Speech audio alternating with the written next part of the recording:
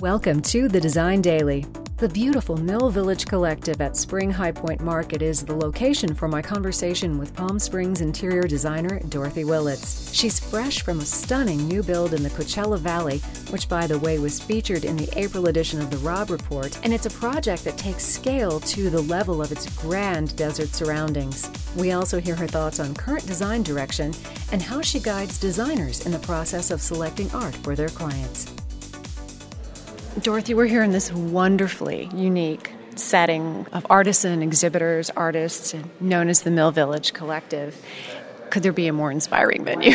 We're surrounded by beautiful handmade items and hand-hewn, one-of-kind furnishings, textiles, and art, and so forth, building with such a beautiful industrial flavor. And conversely, you've just completed this stunning project in the Coachella Valley, and I would love to hear more about it. Good morning. How are you? It's so great to see you again, by the way. Yes. You know what? This is just a very cool space. I love these large columns in here. I love that they're making things out of felt. We're sitting in front of this great screen. This is amazing. It's all laser cut. The project we just finished, that is a $65 million build. Yeah. And, wow. Yeah. And let's see, what can I tell you about it? It's got 11 bedrooms. It's got a 2.5-acre lake, 4-hole golf course, a petting zoo, because you have to have a petting zoo. Right? You could say something. I'm kind of speechless. Did you decide to incorporate that? No. The architect and the homeowner were working with each other originally, and then I was brought into the project after the original concept had been created. And then I was brought in to do a lot of the specifications, so the material selections, and then all of the furnishings. Okay. And we just finished, which is not in the Rob Report, we just finished a large outdoor bar called Margaritaville. So I did custom surfboards with the logo of the property on it. And I know, it's so much fun. You've been a little busy since we last spoke. Really busy. Yeah, I've been really busy. And I'm going to take a vacation at the end of the month because I've been so busy. Well deserved. Yeah. So what else can I tell you about that? You know, there's almost all the furnishings there are custom because the space is so big. And he's a really tall guy. He's over 6 feet tall, and he wanted everything to be extra deep. So all of the sectionals in there are the depth of a twin bed. So they're 54 inches deep. Oh my gosh. Wow. Which worried me. And so we ended up having muslin mock-ups made for him because I wanted to make sure before we committed to all this furniture that it was going to be right for the space, right for him. He knew what he was getting because you don't want to make a mistake with that kind of budget. And they actually work great in the space because the space is so large. Yeah. So really some extraordinary considerations going into this project. And I loved the theme, the South Pacific, the Caribbean, the Asian influences. Tell me about some of the artistic objects and the artistic elements you chose for the space. Well, he didn't want any artwork originally. Oh, wow. I know, and you've got these big walls that just scream for art. But the outside is so amazing. It's like you don't want to fight with... I get it. True. And plus you want that kind of quiet Zen thing. Yeah. So it goes back to no art. But we ended up making art. So I ended up taking like Cuba cloths and having them stitched onto linen and making an 8-foot by 10-foot piece of art out of that. And then I took Chinese cornmeal grinders. And I asked the builder if he'd be willing to kind of install them for me up the side of one of the walls as kind of a sculptural thing. And another thing we did was we took old Moroccan pots, and I had those painted kind of in an ombre effect and had them installed so that they went from light to dark on the wall. Oh, how stunning. Yeah. Where did you get the inspiration for all of that? That kind of stuff just comes into my head. That's... Okay, just the rest of us mere mortals out here. No. Dorothy just thinks these stunning items up. Right? No, it's the kind of stuff that when you're in the shower and you're like, oh, I know what I'm going to do. That's kind of the truth. You know, you're thinking about it, and you're thinking about it, and you're thinking about it. And you're like, oh my God, I don't know what I'm going to do. And then all of a sudden, thank God, you get some kind of click. Yeah. Well, and you kind of jumped ahead. Sorry, too. One of the questions there was one piece in particular I wanted to ask about, and when I read about it and how it was being described, I thought, What did she do? Did she look at this space and go, I know exactly what's missing there? And it was the 21-foot-long carved wood panel. Yeah. Okay. So I was actually at a friend of my client's house, and I saw something very similar. And I found out who created the panel, and he's a French artist. And he actually makes these things in, the proverbial French farmhouse. Oh, I know. I saw pictures of where he lives. I'm like, oh my gosh, this is it's just beautiful. All these weird old tools hanging and beautiful light and, the grass behind the farmhouse. And he makes these things with a chainsaw. Oh, what? Yes. You're kidding. Yeah. So he carves these things out of wood, and he'll, depending on the size of it, he'll make like a puzzle, make sections of it, carves this thing all with a chainsaw, and then he blowtorches it to bring out the color of the wood. And then if you want to stain it a different color. And so we went back and forth with different color stains until I found the one that I wanted for that area. And the whole thing was designed, I wanted to do something with the Zen sign. Yeah. And so I did a bunch of drawings and sent them to him and said, this is kind of what I'm looking for. And we worked together to create this 21-foot-long Zen piece of art. It's a statement, but because it's a Zen piece of art, it's a quiet statement. Yeah.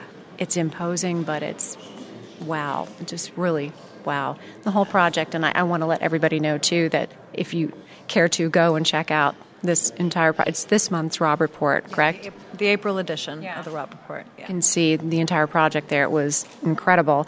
And what I also loved about the property, too, of course, was, this growing trend we have toward indoor-outdoor. And, of course, we get to do that in California and in the Southwest, other parts of the country as well. But this definitely blurred the lines between indoor and outdoor. Yeah, I made a conscious choice to use almost all outdoor fabrics on the indoor pieces too. So, and most of the other materials that I chose are materials that are going to be okay if the doors are open 24/7. Because, like you said, the doors are open all the time down there. And so you have to contend with the wind and the sand and the sunshine, most especially.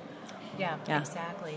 Well, shifting gears just a little bit, when we met in Vegas in January, you presented on a panel and you talked about how clients can often feel lost when they're approaching their art choices. And you are speaking here in High Point about helping designers become more comfortable in that way and guiding their clients' artistic choices. Do most designers feel inhibited when it comes to suggesting art for their clients? And if so, why? I don't know if I can speak for other designers. I know I did, and I know friends of mine that are designers that feel uncomfortable with it. I think it's like art's kind of like being a sommelier. You have specialty, and there's so much knowledge to that, and you cannot, as a designer, have so much knowledge in just one particular subject. Let me say that a different way. I think a designer's more like the general manager of the restaurant. He knows a lot about everything, but he's not the specialist. Right. And so you're not the sommelier. And I think it comes that way with art, too. It's its own monster. Mm-hmm. And so hiring specialists or making friends with the gallery owners or bringing in an art consultant, it just helps you increase your breadth of knowledge. It increases your bottom line. It gives you more value to your client. So it's just a great way to bring in more services for your client. So how are you encouraging designers to make that process less daunting? Well, like I said, I think just making friends with the gallery owners in your area is the first step, because then you start learning what galleries are representing what type of art. And then you can have a conversation with your client, or you go to your client's house and you see what they do or don't have. And then from there, starting to go to make the art shows and or finding art consultants that specialize in particular genres of art also helps a lot. That's what I do. So you don't necessarily have to have your master's degree in Renaissance art or anything like that. Exactly. That is very daunting. Do your clients ever challenge your art choices? You know what? I don't mind if they do, because I want them to be engaged. And it's actually more difficult to work with a client who says that they don't care. I want you to care. Yeah. I want you to be invested. I want you to be excited. So I'd prefer that they actually give me some input on that. Okay. Yeah, that's fair enough. Yeah. I would never personally challenge you. I have rather a strange question for you. If you could transport yourself to a specific design era or a place or a time, when or where would it be and why? Ooh, that's a good question. Two different places. I always wanted to go to Egypt to see how they built the pyramids. Oh. Okay, fabulous choice. I want to know how they did that. I want to know, and the artwork and the drawings and the paintings and the makeup and the jewelry and the clothing. Hello, amazing, right? And then my other one would probably be to go see Michelangelo. Oh wow, the Renaissance. Oh wow, yeah. Wow. I'm sure I'm forgetting something else super cool, but okay. So we've started kind of small. Yeah. Well, you know me. Yeah, exactly. Just the society that kind of started it all. And and coming from the gal who just decides to take fabrics meant for interiors and make award-winning runway designs. Yes, thank you. So what do you think then is the greatest influence that's driving design right now?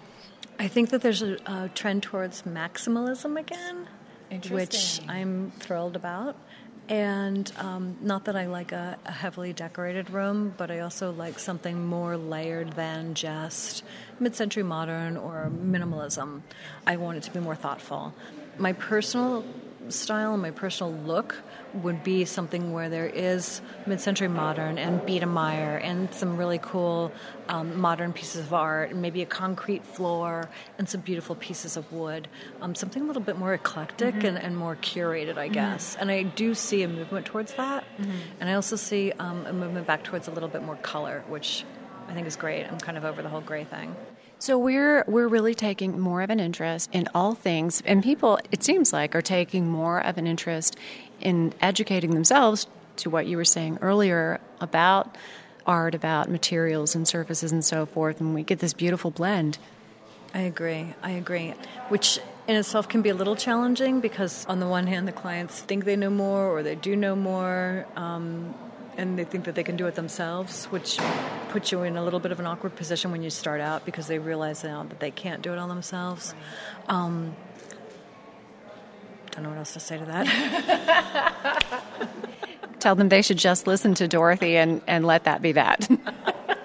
Yes, or listen to... That's really good advice. So what's really catching your eye this market? Again, I'm liking all the texture that I'm seeing. We're sitting under a felt lamp that's been what looks like, it's not hand-stitched, but, it's got these kind of faux hand stitches on it, which is just great. And it's made with what looks like a wrought iron frame of some kind, and it's fantastic. And it's acoustic. That just went... Yeah, exactly. And then the screen, too, is a laser-cut screen made out of felt, which, again, is super cool and different. So I'm really liking that. And then I'm also seeing the jewel tones. I'm seeing some of the jewel tones coming back, which, again, I like seeing that. Like you were saying earlier, it's a nice departure from all the gray. Yeah. Definitely. Well, I'm delighted to have had the opportunity to talk with you, to catch up with you again this market. And maybe we can do this again very soon. Yeah, again. I don't know if you'll be in LA for LCDQ, but we'll be doing LCDQ. We're doing a window this year. That's right. Yeah, we'll be doing the window at Woven Accents. Okay. Yeah. I have to definitely. I may possibly, yeah. Good. Fantastic. Thank you, Dorothy. Thank you. I can't wait to see you again. Thanks for joining me on The Design Daily, cues and conversations from the creators of beautiful design. You can find me at thedesigndaily.com.